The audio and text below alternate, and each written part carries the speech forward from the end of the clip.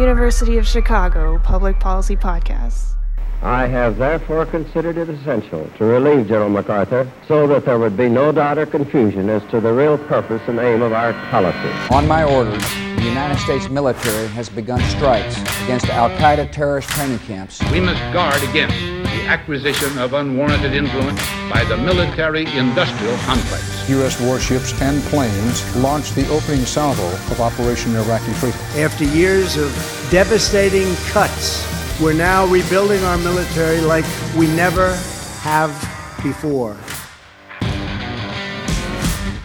Hello and welcome back to Thank You for Your Service, a hard look at American civil military affairs from the University of Chicago Public Policy Podcasts. I'm Thomas Krasnation. And I'm Nick Pareso. This is our last episode as the hosts of Thank You for Your Service. We're graduating from the University of Chicago at the end of next week and heading back to the Navy full-time. But we're very excited to share that the podcast will continue.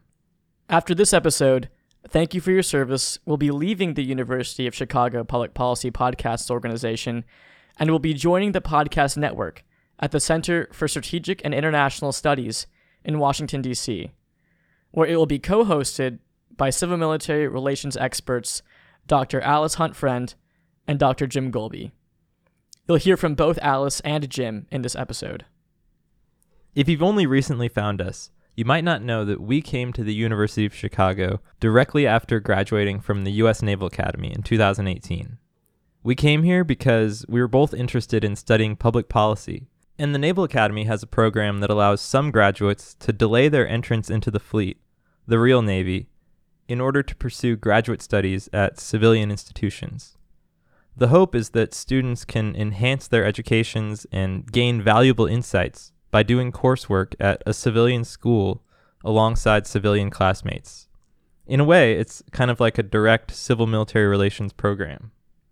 When we came to UChicago, neither of us had any idea what kinds of activities we would do outside the classroom, and we were both surprised to learn that UChicago had a podcast club. Long story short, the club, UC3P, approved our idea for this podcast in October of 2018 and gave us the resources and training we needed to start production. And since then, it's been an amazing journey. We especially wanted to give a shout out to Dr. Corey Shockey and retired Admiral Mike Mullen, our first two guests, who graciously agreed to appear on a brand new show with untested hosts and were extremely patient with our lackluster interviewing skills. We owe another huge debt of gratitude to David Axelrod, the director of the University of Chicago Institute of Politics, and the host of the Axe Files podcast and TV show. He also took a chance on us, supporting our podcast and helping secure some of our interview guests before he had any idea if this show would be good, as well as agreeing to be interviewed live in front of an audience here at Harris. The podcast would not have been the same without his encouragement and insight. This week, for my column Homefront, where we bring you stories about members of the military and their families as we try to bridge the divide between civilians and the military, I introduce you to two recent Naval Academy graduates and their podcast, which is called Thank You for Your Service. This features some really candid interviews from some of the most prominent retired U.S. military officials, as well as experts, scholars, and politicians. A turning point for Thank You for Your Service, and the time when many of our listeners first heard about us, was March of 2019, when Breonna Keeler, the 1 to 2 p.m. anchor on CNN, decided to do a profile of the podcast for her online column and interview us on her show. Right now we have Thomas Krasnation and Nick Pareso joining me now. They are behind this podcast. They're coming to us from Chicago, where they are in a master's program at the University of Chicago before they report respectively to a submarine and a destroyer. So I'm talking to both of you for this. During that process, she also gave us some really valuable coaching on interview techniques that we have used in every episode since then.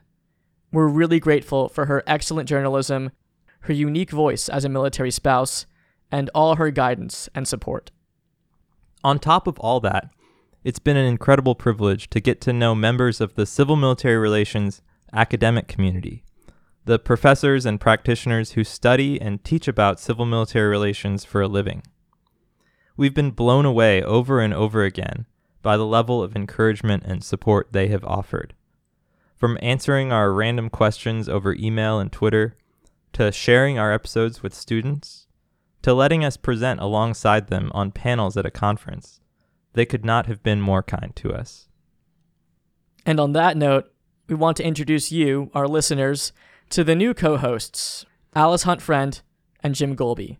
We interviewed Alice a few weeks ago in the podcast studio at the Center for Strategic and International Studies, and then spoke with Jim over the phone. First, their bios. Alice Hunt-Friend is a senior fellow at the Center for Strategic and International Studies. She's a longtime civil military relations and foreign policy analyst, a former Pentagon official, and an adjunct lecturer at American University's School of International Service, where she recently completed her PhD. Lieutenant Colonel Jim Golby, or as he'll soon be known, just Dr. Jim Golby, is a strategist for the U.S. Army, currently stationed in Europe. Prior to that, he worked in the office of the Vice President, both Joe Biden and Mike Pence, and he taught at West Point. He holds a PhD from Stanford University, and when he retires from the Army this summer, he'll be a senior fellow at the University of Texas at Austin's Clements Center.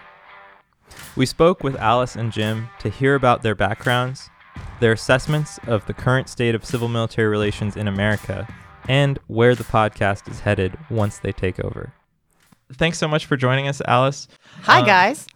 There's a ton of really interesting things we could talk about with your career. First, it would be good for our listeners to hear, how did you first become interested in studying civil-military relations? So I came from a very blue part of the country where there were no military bases, and so I didn't even think about the military careers, military service, national security as a career at all when I was applying for colleges, and I thought I was going to be a theater major.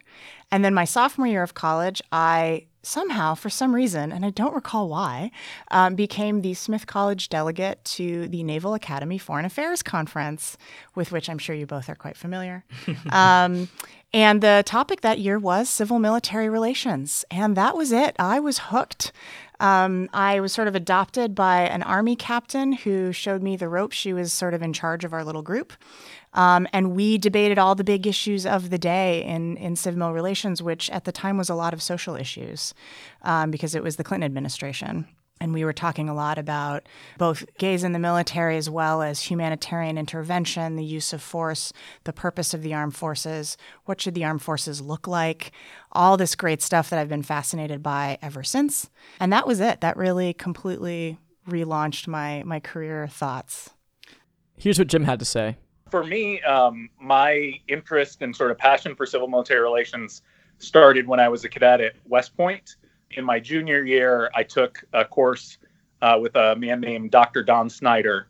He was a retired Army officer who had come back and was the Olin Distinguished Professor at West Point. And I had him for two courses. One, which was The Soldier and the State, which was directly about civil military relations. And then the second course I took with him was a course on American defense policy, but it had a lot to do with aspects of civil military relations and the same sort of themes. And just through his example, his mentorship, the opportunity to learn from someone who was as wise and knowledgeable as he is, he's really a giant in the field of military professionalism and civil military relations. I fell in love with the topic. I thought it was, one of the most interesting things I'd done during my time at West Point, had direct applicability to my future career as an officer, and I just have sort of stuck with it ever since. When you say it had a direct applicability to your future career as an officer, what do you mean by that? So I think there were two things. One was the immediate impact that it would have as I was a junior officer. So I deployed to Iraq several times. The second time I was there, I was in charge of what they called the Iraqi Business Industrial Zone. It began as a State Department project, but it ended up being a project that relied on interagency cooperation on the ground. And so I had to learn how to work with civilians from other agencies pretty early in my career. Even before that, as a young officer, I was involved in a number of different things where I'd have to interact with people from, either my home community or with friends, just trying to explain to them what I was doing, why it was important, and in all sorts of little ways, bridging that gap between my friends and family and anybody else I came into contact with. So after undergrad, I actually went and did AmeriCorps for a year. And I worked with Big Brothers Big Sisters of Colorado that was based in Denver. I think they're still based in Denver out there. And I did that year of national service. And part of doing AmeriCorps is you take the oath of office at the beginning of it, and they really emphasize the idea of voluntarism and national service all year long. And I just loved it. I had a fabulous time. If you could point to one formative moment in your career so far, what would it be? So there are two. One is AmeriCorps. I think that got me, that combined with my academic and nerdy interest in the civil relations questions, really got me on a path to service. I decided after that I wanted to serve in the government. And I just spent the next several years trying to figure out how to get back into government service. But the other one has to be my service at the Pentagon. You know, that was a life changer, an incredible teacher. I acquired so many dear friends and mentors there. You can't learn in the classroom the way you can learn sitting in the Pentagon and going over to the White House for meetings and really living through the decision-making and policy-making process. So I just had a fantastic time doing that. And of all my experiences at the Pentagon, I was there for 5.5 years. I'm the proudest of my work with the Africa office as their principal director. We had a great team. It's a very small office covering a very big continent. 10 action officers, 54 countries, and my team was just awesome, and I was so privileged to work with them. It was one of those things that you never are really prepared to do it until you've had some experience doing it.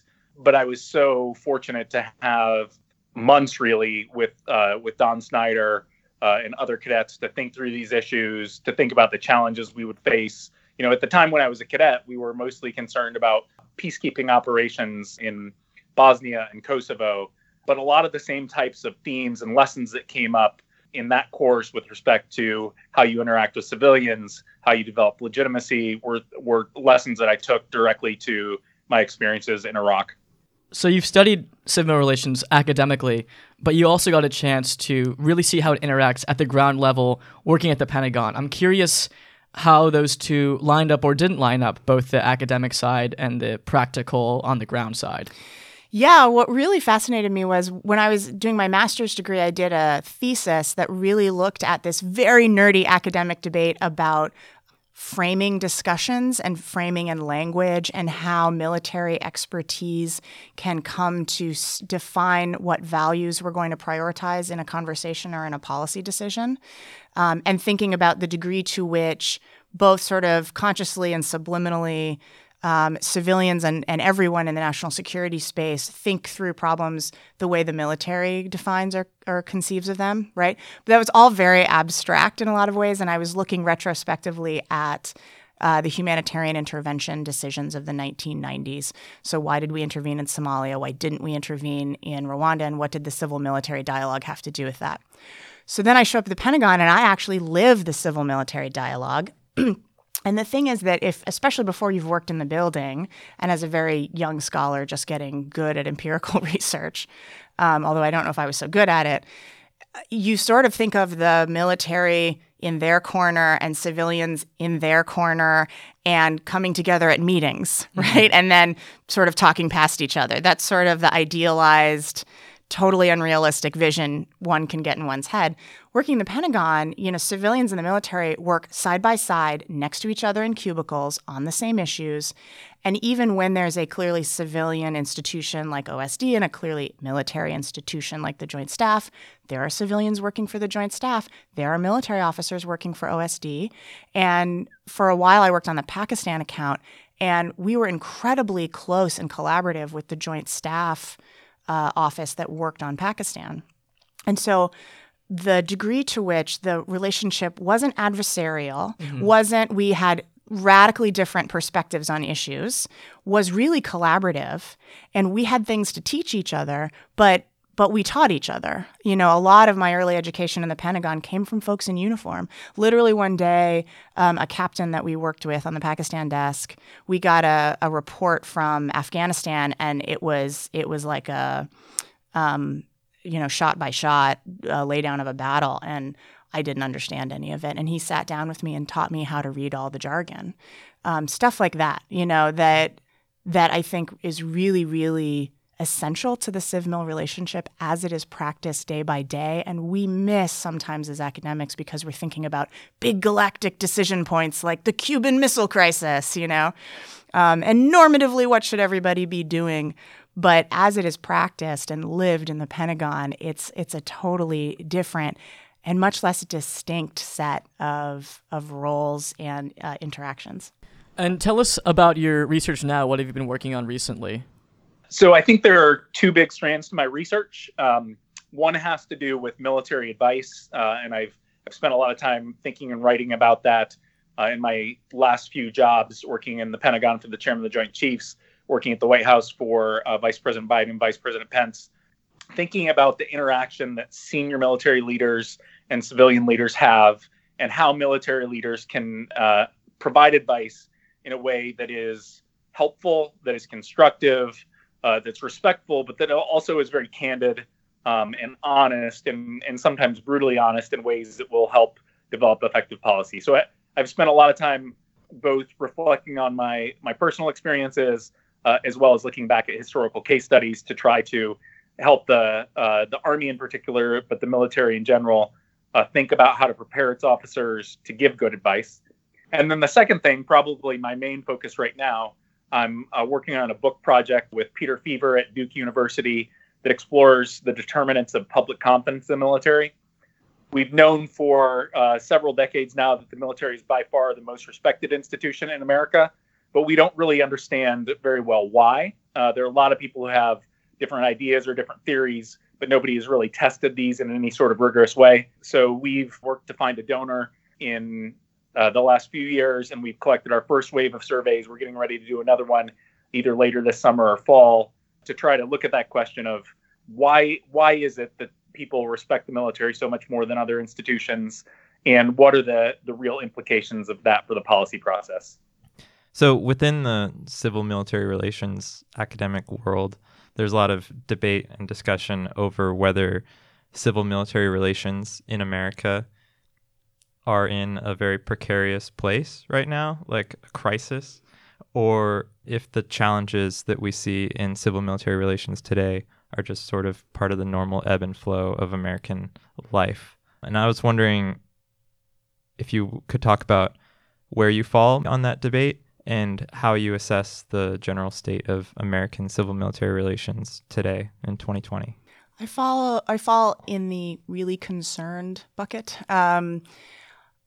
We can debate the semantics of whether crisis is quite the right word. I think a crisis implies that we're on the tipping point or the breaking point, or everything is about to completely disintegrate. I don't think we're there yet, but I think we are pursuing a few trends that could get us there. And the way these things work is it's not necessarily linear, right? The trend itself could become exponential and accelerate, and we'd find ourselves in a really bad place seemingly all of a sudden, even though nerds like us have been waving our hands over our heads for a while. One of the trends that I worry about the most is politicization of the military, which is a long, hard to pronounce word, but it just means, is the military being seen by everyday Americans and politicians as a partisan political constituency? Is there one party that feels like the military is their co-partisans and treats them as such? Is there another party that feels like they agree with that and that's therefore that sets up a, if not adversarial relationship between that party and the military, then not a trusting, collaborative one? That's a really bad place for us to get to. And more in recent years, we have seen politicians willing to talk to the military like they are a partisan constituency. We can look to this administration for really accelerating that trend, but many scholars have noticed for years that the practice of getting retired general and flag officers to endorse presidential candidates has only been getting worse and worse. It started in the very late 80s with the George H.W. Bush campaign and has just proceeded apace. But, that's one of the things that worries me the most, because if you have the perception that the military basically is just aligned with a party, then you have the perception that the military has domestic political preferences and loyalties. And then you have a lot of trouble if the other party is in charge conducting foreign policy and believing military advice and believing that the military will follow orders. And that's a very bad place to be in, right? So that's the trend that I worry the most about. So civil-military relations today are incredibly fascinating, I guess is the best way to start off. As I said, I started studying civil-military relations in the mid-90s or so, and have been following it pretty closely ever since. And I think it's hard to think of a time when civil-military relations has been sort of in the news and at the fingertips of the American people as much as it has been in the last 2 or 3 years. Obviously, that has a lot to do with the very unique and brash personality of President Trump, who has definitely interacted with the military in ways that we haven't seen before. But it also has to do with broader societal trends. And I think, in American politics today, and in civil-military relations in particular, I think political polarization is the thing that probably most defines the challenges we face. So when you have a military that is trying to interact with two parties that are so divergent and that are so opposed on every issue, you really have a military that's caught in the crossfire. And so I think when I think about civil-military relations, the first thing I think about is, how does political polarization shape interaction between the military and civilians, both at the highest levels and, in the general public? My colleague Mara Karlin is currently thinking and writing about what she calls it a crisis of care. I think we have a huge legacy from the ongoing wars war in Afghanistan and operations in the Middle East. That is everything from the very ambiguous conclusion to Iraq and probably conclusion to Afghanistan, if it can even be called a conclusion. And the feeling like the country sent the military back to Afghanistan and Iraq over and over and over and over for no clear reason. And that also undermines trust between the military and its society and its civilian elites that are in charge of policy direction. And then there's also, I think, a lot about just, we might call it the invisible wounds of war, but the psychological effect on both the force but also on a society. If someone comes home with TBI, it's not just that soldier or Marine or sailor or airman who's suffering. It's the whole family and the whole community around them. And that's a whole country worth of people that are still absorbing all that. And I think that's something that we should think about more, talk about more, point a lot more to the proactive efforts to reintegrate veterans in society and veterans' proactive efforts themselves. That's another thing that I think about a lot. So shifting gears a little bit. Yeah. We're very excited that a team of people is willing to take over this podcast project. We're excited too, Thomas. And we wanted our listeners to hear from you why it's important to you to continue this podcast. So Jim Golby, my co-host, and I were super fans of the Thank You for Your Service podcast. And I'm excited to take it on because I think there's so much more to do and there's so much more to talk about. You guys had some fantastic guests on. You tackled a lot of the really big issues. I think there's more to talk about, more to say. This is an ongoing, always important topic for folks who are practitioners and academics alike. But I'm also excited because your objective from the start was educational and to expand these conversations beyond just the nerdy few like me, but to really try and bridge the gap that we talk about a lot between civilians and the military. And I'm really, really excited, and I know Jim is also excited because we've talked about it, to continue that educational and exploratory mission that is behind the podcast. And what kind of topics do you hope to cover? I know we talked today already about defining civilian control, about politicization, about the crisis of care. What can we expect moving forward? We want to keep talking about who serves. We want to keep talking about, we have an idea for a whole segment that's on social issues that sort of gets at what the academics call the gap, the gap between civilians and the military and the gap literature. But what that means today, what is the gap? Is it geographic? Is it about, do all Americans have equal access to the right to try to be a member of the military? You know, how's it going with women in combat? How's it going with integrating women into greater roles in the military? We want to tackle the question about, should trans people be able to serve in the military? That's been a issue of controversy recently. All of those sort of who serves issues and social issues. We also want to keep looking at the legacy of the wars, and then also thinking about use of force decisions going forward. We also want to have a little bit of fun. We'd like to look at Civ Mil in pop culture. Jim has written this really great article about the civil-military relations of Star Wars, and you can expect more of that to come. Great. We talked to Alice a little bit about this, but I know you guys have worked on it more since then. What are some topics that you're hoping to cover on the podcast going forward? Yeah, so one of the things that I think I'm most excited about is an idea for a new segment we have called War Storytellers. And I've done some great interviews with a lot of people. Phil Cly was fantastic when you brought him on the show.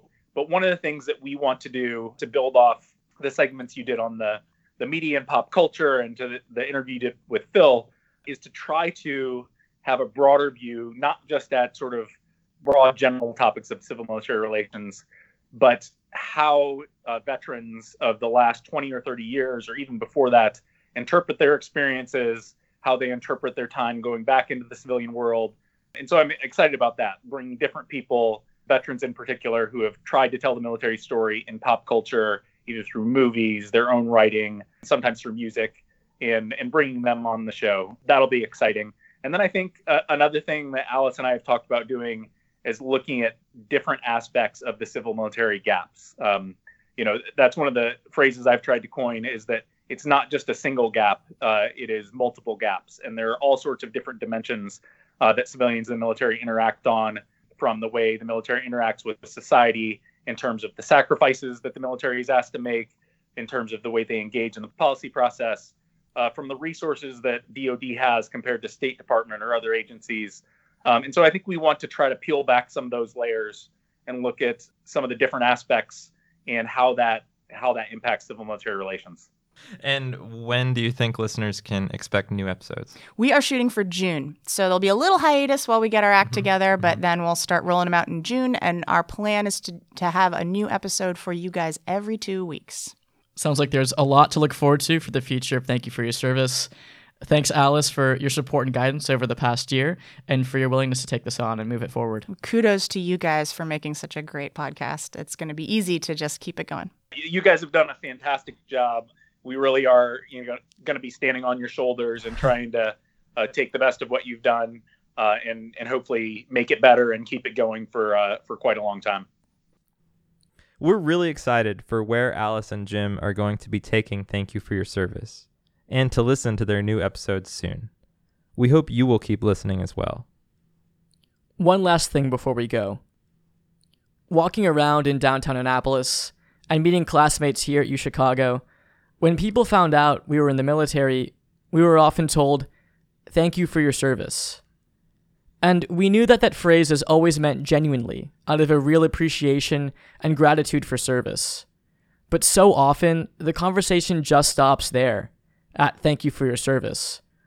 We wanted those conversations to go further, to be more in-depth, to create a real dialogue between civilians and members of the military.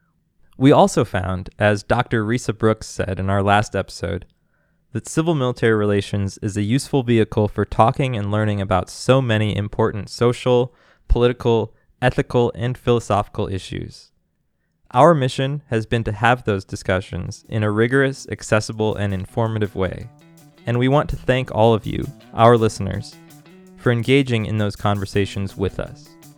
At the Naval Academy, we were often told that midshipmen and cadets are part of the best and brightest the nation has to offer. and that military service is something to be valued. But all service is valuable. And by sending us here to the University of Chicago, the Navy gave us the opportunity to meet and work with students who will also be serving our country and countries around the world in equally important ways. Classmates like Annalise, Josh, Alec, Nilanjana, Izzy, Daniela, Elaine, Ethan, Felipe, and so many others. We have classmates who will be working in public education, crime reduction, international development, the foreign service, political campaigns, public health, the intelligence community, journalism, and countless other fields. They're all going to make an impact. So to our classmates, thank you for your service. Thank you for joining us on Thank You for Your Service. Be sure to follow us on Twitter at TYFYS_podcast. And don't forget to subscribe on iTunes, Spotify, or wherever you get your podcasts, so you'll get Alice and Jim's first episode as soon as it's released. In the meantime, if you haven't already, please go back and listen to our old episodes, and rate or review Thank You for Your Service on your favorite platform. It'll help new listeners find the podcast once it's rebooted. Thank You for Your Service is produced by Aishwarya Kumar, and our publisher is Yining Wong.